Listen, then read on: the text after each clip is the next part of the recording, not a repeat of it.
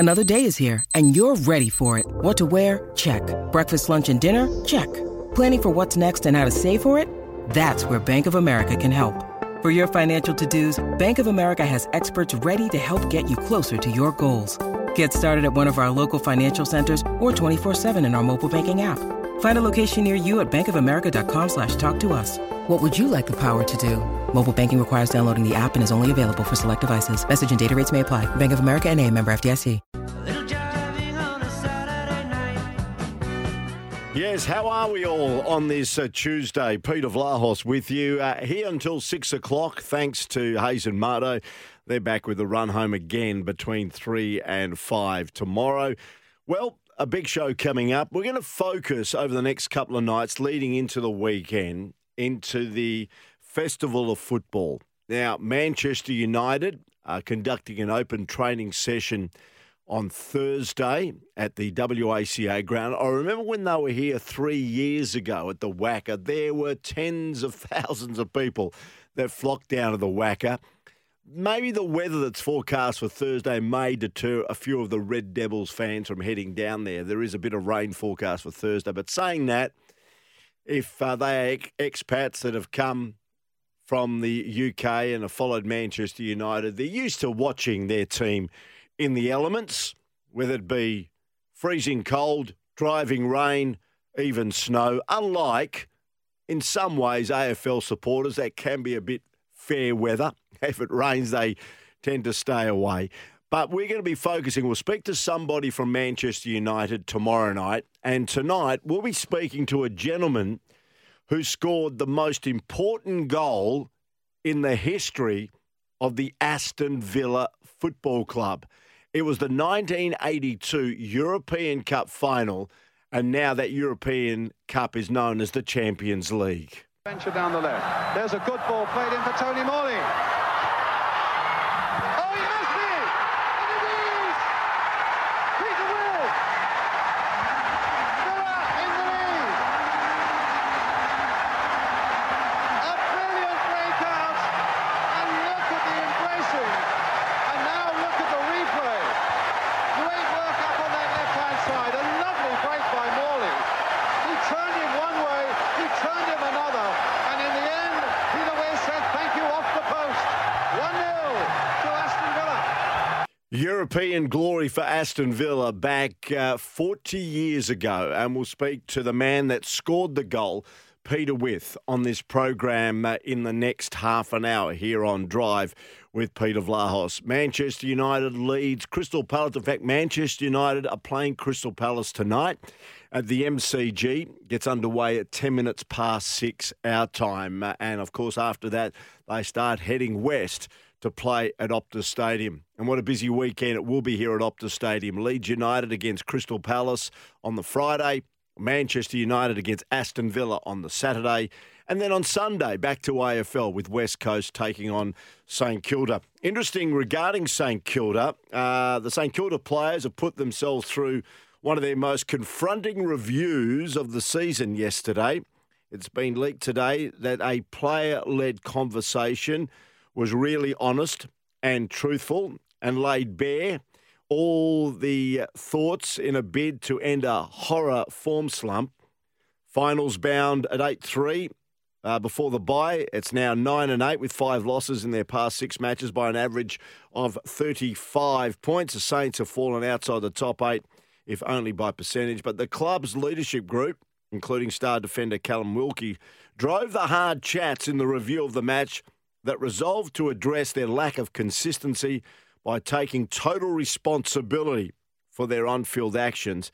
Of course, they come to Perth and they take on the Eagles here on Sunday, and we'll have to see what their reaction will be. Well, yesterday there was a big announcement regarding the Perth Glory, a man that is certainly very well revered as one of the leading administrators in football here in this country. He's been the CEO of Sydney FC when they brought out Alessandro Del Piero all those years ago. He was instrumental in securing that huge deal that gave the A-League an enormous boost, has been the CEO of the Wellington Phoenix, and the last 4 years has been the man in charge of the Perth Glory. the highs and last season, what was a very difficult time for the club. But as I mentioned, a very well-respected administrator and CEO. And Tony Pignata now joins us here on Drive with Peter Vlahos here on SENWA. Tony, thanks for your time. Pleasure, Peter. Sad to see you go. Yeah, look, it was a very emotional day yesterday. I actually sort of just held it together when I told the players and the staff. I wear my heart on my sleeves, and yeah, look, I've had an amazing 4 and a bit years here at Perth Glory, and I've loved the city, and I've met so many nice people. I've made so many friends, and yeah, I've really enjoyed my time. But for me, it's probably time to sort of recharge and go back home and spend some time with my family. Of course, your family's based in Melbourne, and you were the CEO of the Glory all through that COVID scenario where you're in lockdown, you couldn't get back to Perth, you couldn't get to Melbourne. That was trying times for you and also other members of the football club, wasn't it?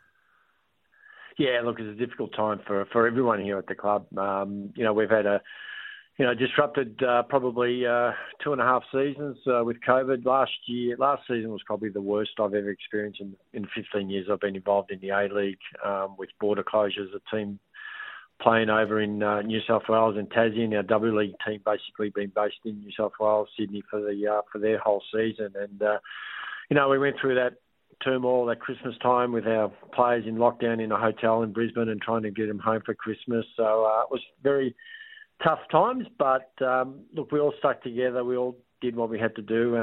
It wasn't a great season on the pitch for various circumstances, but yeah, it was one that I want to put behind and never revisit. Yeah, but there were some highs, and one cannot forget, of course, the A-League Grand Final here at Optus Stadium, where Sydney FC beat the Glory on penalties, the Premier's Plate.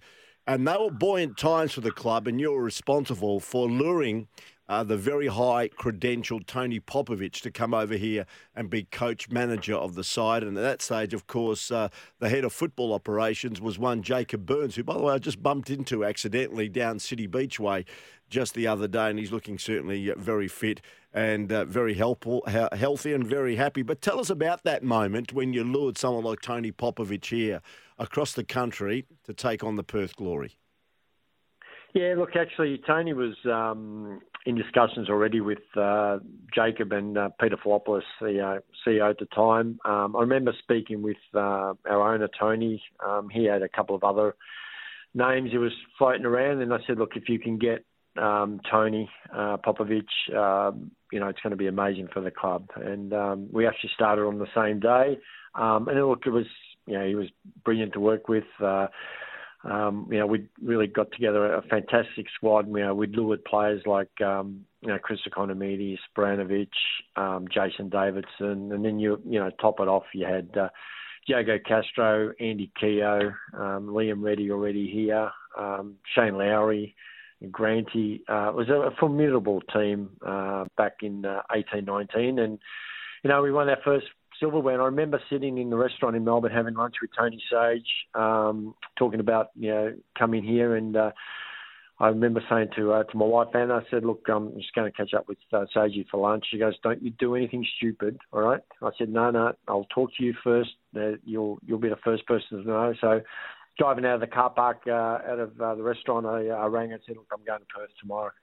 So that's how quick it was. And I really believed in what Sagey was trying to do and with the club. And, he assured me Popper had signed, and we had and I promised him that, we'll win silverware this year, because I know he hadn't won anything, and we ended up winning the Premier's Plate, albeit we couldn't do the double, but that week leading into the grand final has to be the highlight, especially that game against Adelaide when it went to penalties, and then that whole week of selling the grand final out. Just an amazing time in Perth, to be honest. It was. And you mentioned your wife, and she's been so supportive. She has come over a few times, and I've had the pleasure of meeting her at the chairman's functions. It wouldn't have been possible for Tony Pignata if there wasn't that understanding from your partner. No, she's been putting up with me since 2007. Sydney, for various reasons, because of kids and schooling and all that sort of stuff. So, no, my wife has been the rock for me. She's really supported me in everything I do and continue to do. And both my boys, Jack and Max, who moved a little bit older now and they're all working. They've been very supportive of what I do and. You need that balance, that support. Otherwise, it's very, very hard to do anything. So, I really appreciate what they've done for me. Tony, is an A-League club an A-League club, or are they all different? You've now sampled the wares of three as the CEO. Is there something different about each club, or basically the fundamentals are very much the same?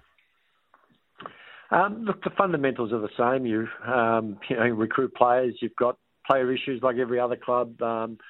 The structures are all the same. You're following the same salary cap. Probably the one thing I've noticed at Sydney FC was just the media profile of a club like that. I mean, Sydney is a massive club. You've got a lot of fans, a lot of, interest in the club.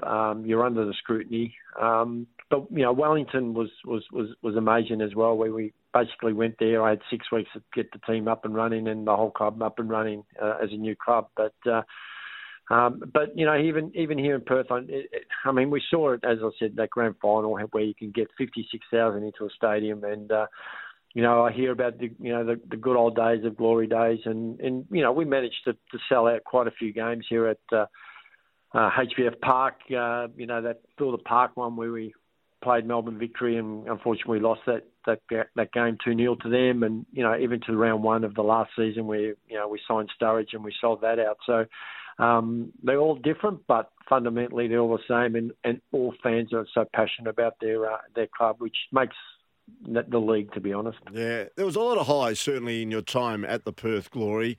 You mentioned that player Daniel Sturridge. Was that one of the real lows for you? The fact that he didn't contribute, unfortunately, due to injury or whatever, during the course of this past season, and basically just meekly walked away at the end. Yeah, look, Daniel, fantastic person. We spoke. Unfortunately, for injury, etc. What really disappointed me with Daniel was his exit from the club. He didn't take time to thank his fans for whatever reason. You should have that time, and I know that a lot of fans came and watched him play when they could, and that's disappointing for me that he just left. He didn't want to, come to our MGP. You can do so much, but in the end, I just said, look, that's the way you want to be. That's fine. But that was my biggest disappointment with Daniel, was the way he exited the club, and not thanking the fans, not even coming in and saying goodbye to the staff, and that was disappointing. And maybe one day I'll meet him and I'll tell him face to face, because I believe that you respect everyone in life, and you get what you get. So, Tony, you'll be staying on for a little while longer. The club, of course, is very, very active in recruiting and player contracts. So you will stay around for a little while longer until everything gets settled and maybe signed off. Is that what your charter is now? Yeah, look, I sat down with Sage. I said, look, I'm here, whatever you need. If you get a CEO sooner or later, no problem. So, if a new CEO comes in, for example, next week or whatever, then, I'm happy to do a transition, hand over the sort of operational stuff that I've got to sort of sort out. So, yeah, I'm here till end of September anyhow, and keep working. We just signed overnight, yesterday, Aaron from Hearts. So there's still a bit to be done, and I'm here helping out as much as I can. Yes, Aaron McKenniff from Hearts on his way to be part of the Perth Glory. So the Glory have been certainly very active in the pre-season. Your thoughts on the A-League overall, Tony? I think you're a person to certainly give an opinion, and it would be very well respected because you've been involved with it for so many years. Your thoughts on where it sits at the moment? Yeah, look, I'm normally half, the glass is half full. But look, last year was probably the worst in the 15 years that I've been involved in the A-League. I think it was the worst in the ever A-League history. But that was, for circumstances with COVID, with teams falling over and fixtures, and I really sympathise with the fans and the members who, fork out, sort of a lot of money to cop midweek games and all that sort of stuff. So this year is all about how do we change that? How do we now go forward? The fixture's about to be released hopefully later this week. There'll be no midweek games. We're having FIFA World Cup window breaks. There's going to be a 3-week break for the World Cup later this year in November, December. And we're hoping that the game, it's going to be marketed a lot more. There's going to be better structure, and we really need now to get the fans back to the stadiums and watching it on Paramount. And I know Paramount hasn't been the greatest, I suppose, entrance in terms of a medium to watch games, but we're lucky that we do have someone like Paramount/Channel 10 that are investing in the game, and we need to keep promoting that. Part of our charter this year was to give every member that signs up a Paramount subscription, so that they can sort of load it on their TVs and watch the glory when they can't make the games or we're playing away. So that's the push by every club, and we're hopeful that this year we can turn the corner and get fans excited again. A couple of more questions before I let you go, Tony. We will see you before, of course, you depart towards the end of September. But I know one of your projects, and it's been very well documented, and I've spoken to Peter Bocop, who, of course, is the Chief Operations Officer for Venues West, the fact that HBF Park won't be available till about January as it prepares for the Women's World Cup next year, and there's going to be some major developments there. I know one of your charters is to try and see whether Perth Glory do play their early games here at home. Are you any closer to locking something down? Yeah, look, we are. We're very close. I'm not hiding the fact that Joondalup is probably the preferred option. We're just waiting now on the fixtures, but it's unfortunate that we do have now games we can play, and then we cop something like HBF Park out of action due to the World Cup renovations. But I think I'm excited to play the games at Joondalup. I know some people are going to say it's a bit far, and it allows us to play games at home instead of playing all our games away. The venues. The facilities are, not as great as HBF Park, but they're adequate to play A-League games. So we're hoping we can sign that off in the next couple of weeks and announce it. Yeah, that's a soccer heartland for sure, up there in the far northern suburbs. And what about the transition to Fremantle Oval? How have you found that? Yeah, look, it's fantastic. I'm probably the most proud of pushing to get this facility here where the old Dockers used to train. We've decked it out. We've got our own offices now, the gym's there, the great kitchen, players' lounge, and it's ours. New change rooms for the men, new change rooms for the women.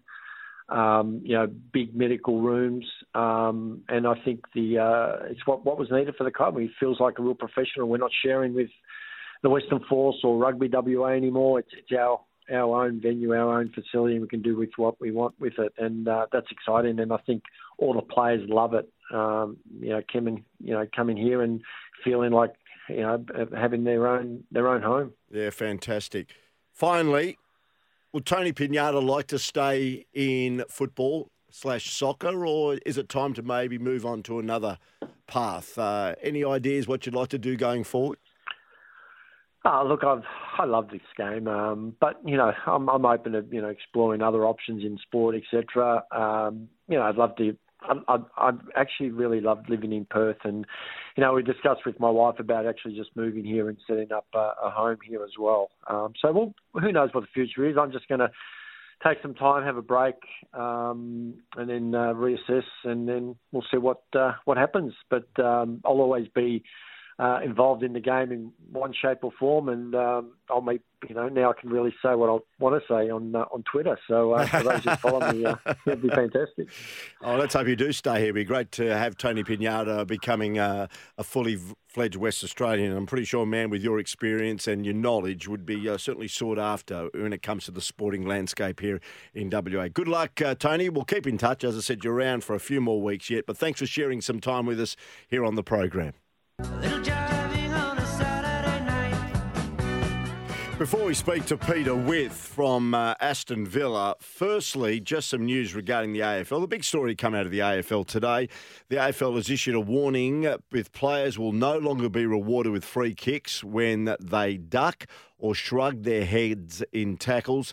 The AFL has sought to clarify its position on head-high contact after heated debate surrounding young Collingwood dynamo Jack Ginnivan and whether he was being umpired differently to other players. And it says in the statement, a player with the ball who is deemed to have a prior opportunity and attempts to shrug, duck or lift an arm will be called for holding the ball. So just repeating again, if a player with the ball who is deemed to have a prior opportunity and attempts to shrug, duck or lift an arm will be called for holding the ball. So there you go. Some big news today regarding that contentious issue that's certainly been circulating around the AFL and the AFL umpires fraternity in the last couple of weeks. Today, the AFL releasing a statement, and that's where it stands.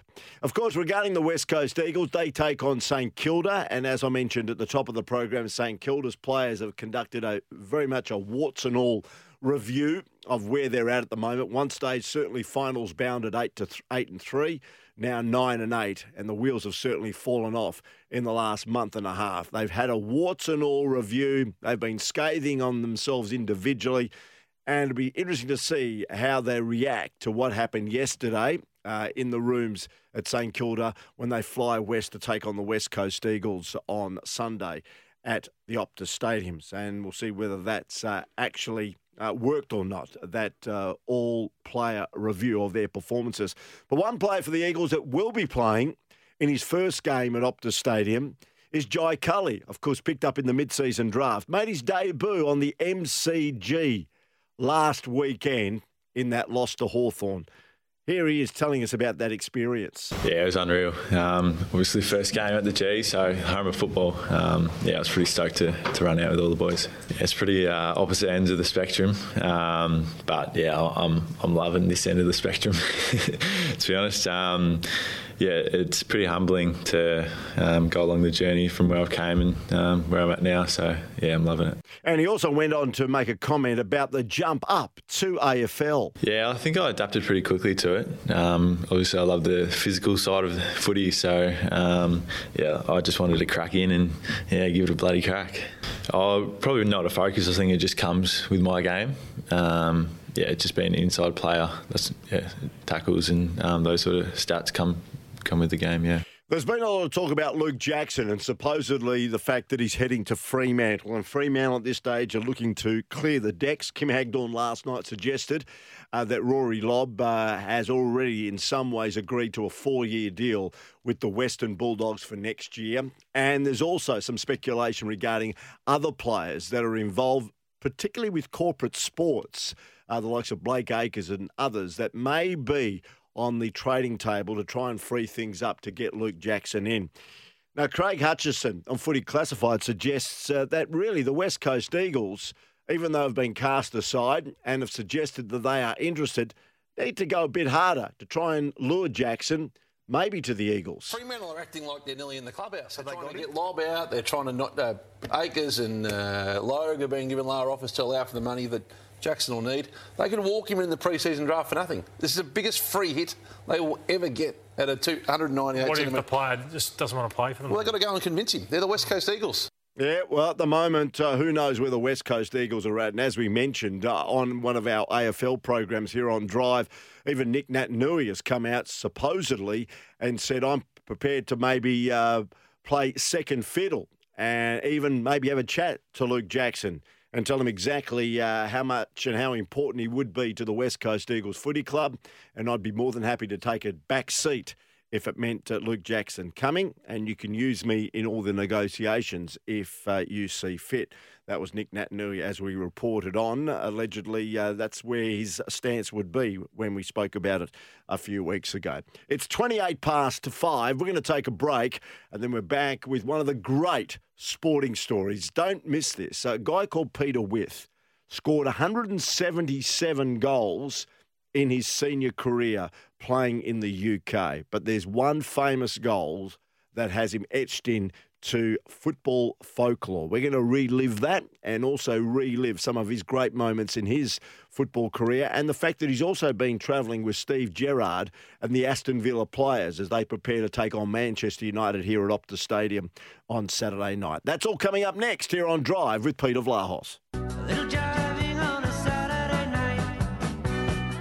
Of course, we've got the big festival of football happening this weekend. And, of course, we'll be speaking to representatives from Manchester United, Leeds United, Crystal Palace, and tonight from Aston Villa, all thanks to Illuminate Garden Lighting, a world-class team player. Now, this gentleman, who resides now here in Perth, scored, I think, around about 90 goals in over 200 games for Aston Villa. But he'll go down into football folklore, and I reckon he's probably heard this goal a million times. But I'm going to play it for him again before I introduce him. Venture down the left. There's a good ball played in for Tony Morley. Oh, he must be! And it is! Peter Will! Villa in the lead! A brilliant breakout, and look at the embracing, and now look at the replay. Great work up on that left-hand side, a lovely break by Morley. He turned him one way, he turned him another, and in the end, Peter Will said thank you off the post. 1-0 to Aston Villa. Yes, that was the European Cup final. It's now known as the Champions League. Of course, a 1-0 victory in that final against Bayern Munich, the powerhouse of Germany. And there's a great photo of Peter with Gary Shaw and Tony Morley, of course, parading around the arena after they won the European Cup. And I must ask Peter as we welcome him to the program now. Peter, thanks for your time. No, I'm looking forward to it. It's nice to speak to you again, Peter. Yeah. There's that photo, and you've probably seen it. Yourself, Tony Morley and Gary Shaw. Who's the fella who's actually wearing the European Cup on his head? Well, we all had to go wearing the European Cup on the head, but I think on the picture you're talking about is probably Tony Morley. Yeah, I think it might be Tony Morley, but it was 40 years ago. Does it seem like yesterday still? And how many times do you get reminded about that goal and that special moment for the club? It's vivid in my mind, and it's funny enough because I went over to Brisbane to watch the game over in Brisbane, and I remember there's hundreds of thousands of Villa supporters who were over in Brisbane, and I went and done a couple of functions, and that's the question that most people ask me: do you still remember the goal? And I says, why wouldn't I? It's one of the most iconic sort of goals for Aston Villa in the history with regards to winning the European Cup. So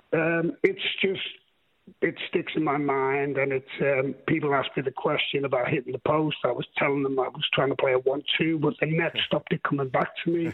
So there's lots of stories that are coming out. Oh, it come off your shin? Did it come off your foot? Did it? You know, it's a creative thing that people just want to add little scenarios to it. I heard, of course, Brian Moore called that goal, and he was an outstanding commentator. He was my first introduction, actually, to English football, and, of course, he called your goal there. And saying that, you know, you're capped 11 times by England. You're an absolute star player in your time. And, you know, when you look at your career, you played well over 500 times in UK football, in English football, with a number of clubs. But you've always held Aston Villa, who you turned out for just under 200 times, as very special in your heart. Aston Villa has been your club, hasn't it? Well, it has. I was born in Liverpool, and I was an Everton supporter as a youngster. But I joined Aston Villa, and I spent 10 years at Aston Villa, 5 years as a player, and then 5 years on the staff doing various roles as assistant manager to director of football to director of scouting. So there was many roles that I held there. And we were brought up, my three boys were all born in different parts of the country. So Jason in Liverpool, Stephen in Nottingham, and Gareth in Newcastle, but they all sort of have an affinity to the Midlands because that's where they were brought up. So we sort of look upon Aston Villa as, and all my boys have that affinity as well. You actually mentioned when you were told that, of course, your future didn't remain at Aston Villa and you had to look at another club to continue your professional career. You felt lost for a period of time because Villa was very much in your heart. What was that like, that experience when you had to move on after, I think, spending 5 or even more years there in that stint? Yes, it was very disappointing. The chairman at the time was Doug Ellis, and he was of the opinion that my knees were shot, and he only wanted to offer me a 1-year contract. So I said to him, there was other clubs who were offering me a 3-year contract, and he said, I don't think your knees will last that long. Well, lo and behold, I played 3 years at Sheffield United. I came back to Aston Villa and played a couple of games in the reserves. And I said to Mr. Ellis, you know what, I'm still running around now. So he just made it was hard to leave the club. But I just felt that I had more to offer. And, it was just one of them situations it arises in football. So, you put it to the back of your mind with regards to having to leave the club. But fortunately enough, I went back to the club as assistant manager and had another 5 great years there as well. Having a look at Aston Villa, you mentioned the huge fan base that was up in Brisbane, and it's a sellout here on Saturday night. Let's hope the rain stays away. I don't want it to be too damp for Man United Aston Villa. But, of course, one of your major supporters is Prince William, who just loves Aston Villa. And there was even talk they were trying to get him out here to see the game at Optus Stadium on Saturday. Have you crossed paths with probably the most high-profile Aston Villa supporter? It's funny because I was doing work at Aston Villa. So we're sort of we do sort of corporate work. There's sometimes 4 players, sometimes 6 players that we all the former players. And I'd come out. I was coming up the stairs, and I knew he was there, but I didn't sort of think. And he was in one of the boxes. And as I come up the top of the stairs, the security people were pushing him along. And as he went past me, he had a double take. He sort of looked back. But, of course, the security people were pushing him on, and I'm sure that he wanted to come round and say hello to me. But, as I say, because of the security and that, they were moving him along. So I haven't had the opportunity to meet them, but I haven't given up hope. Yeah, I tell you what I've noticed, and I've been to the UK a few times and had the pleasure of broadcasting some significant matches in the UK, and I went with a former Manchester United legend to Old Trafford many years ago. We actually went over to broadcast the 96 FA Cup final between Manchester United and Liverpool, where Eric Cantona scored the winner. Anyway, I took along Francis Burns, who now lives here. Of course, Francis I've met him. Yeah, France was part of the late 60s, of course, when Manchester United got to the European Cup and played with the likes of Nobby Stiles and those sort of players, Bobby Charlton and all that. They never forget, and this is what I say to a lot of people, they never forget their legends of past eras. Do you notice that when you go back home, or maybe the Aston Villa supporters that you saw in Brisbane, they all know or have heard of Peter With? Well, it was ironic, really, because I'd done some work there, and then a couple of lads that I know from the Melbourne Lions and people that I know from Adelaide Lions said to us, we're going to the Pig and Whistle down in Brisbane, opposite the city and the town hall. So I said, okay, I'll go down. I'll maybe meet you and maybe have a drink with you. Anyway, I went down. There was about 3 police cars all parked outside, and I could hear this noise. And I'm thinking to myself, wow, this sounds noisy. And I come round the corner, and the city town hall was just covered, and everyone was, all the Villa supporters. I went in there to just have a quiet pint at about 6 o'clock. I was still drinking the same pint at 10 o'clock because I was just, and it's never a problem. They keep coming up to me and they say to me, look, you must be fed up with this. And I just say to them, no, I'm never fed up with this. This is what I I remember this as a youngster watching football and thinking to myself, if I ever become a footballer, I will never, ever disrespect the supporters. So I spent probably from 6 till 10 just taking pictures with people. And my son rang me from the UK and he said, Facebook is absolutely inundated with pictures of you. So, yeah, it's great that people remember and hold us in esteem, which we are very proud of. The former players are very proud of, having that sort of affinity with the supporters. Aston Villa are a big club. They've fallen on some hard times in recent years, but now they're back in the Premiership and they've got Steven Gerrard as their manager. How do you see the 2022 version of Aston Villa under Gerrard? Well, I think that he came into the team last year and it was he was given the team, as it were. And this year he's made his signings in the summer. Maybe he'll keep on making a few signings. And I watched him against Leeds the other day. It was quite an exciting game with regards to chances. There was a penalty and a penalty missed. That double save, great saves by their goalkeeper. He pulled off 3 magnificent saves. So there was chances at both ends, and then Villa got the penalty. And I looked at the shape. Although they made a lot of changes, and this is what they do in pre-season games, I could see the formula that he was trying to play and the way that he wanted to play. So it'll be interesting to see how they perform on Wednesday when they play against the Brisbane Roar. And then it'll be interesting to see how they go with Manchester United. So looking forward to the games, and the system that he seems to be playing seems to be working. So we're hopeful that with the signings that he's made and the way that the team is progressing, that we're going to have a good season this season. That's what we're all looking forward to. And Peter, where will you be? And if any role that you may have on Saturday night at Optus Stadium? Well, I'm sort of acting as a bit of an ambassador for the tour because of living here. Chris Price, who lives over in Brisbane, he was involved as well. So I'm doing a lot of work this week. We're doing sort of promotional work. We're doing some coaching. We're doing other things. They've got a function at the Raffles Hotel where they're going to meet players and meet the managers. So it's going to be an interesting week. And then, of course, I'll be at the game, of course, on Saturday. Supporting. Finally, I think a question a lot of people would like me to ask you: how did you end up in Perth, Western Australia? Well, if you look through my career, I spent probably over 12 years working in Asia as the national coach of Thailand and the national coach of Indonesia. My wife has a brother and a sister who live down here in Perth, so she came down here for the break while I was at a tournament.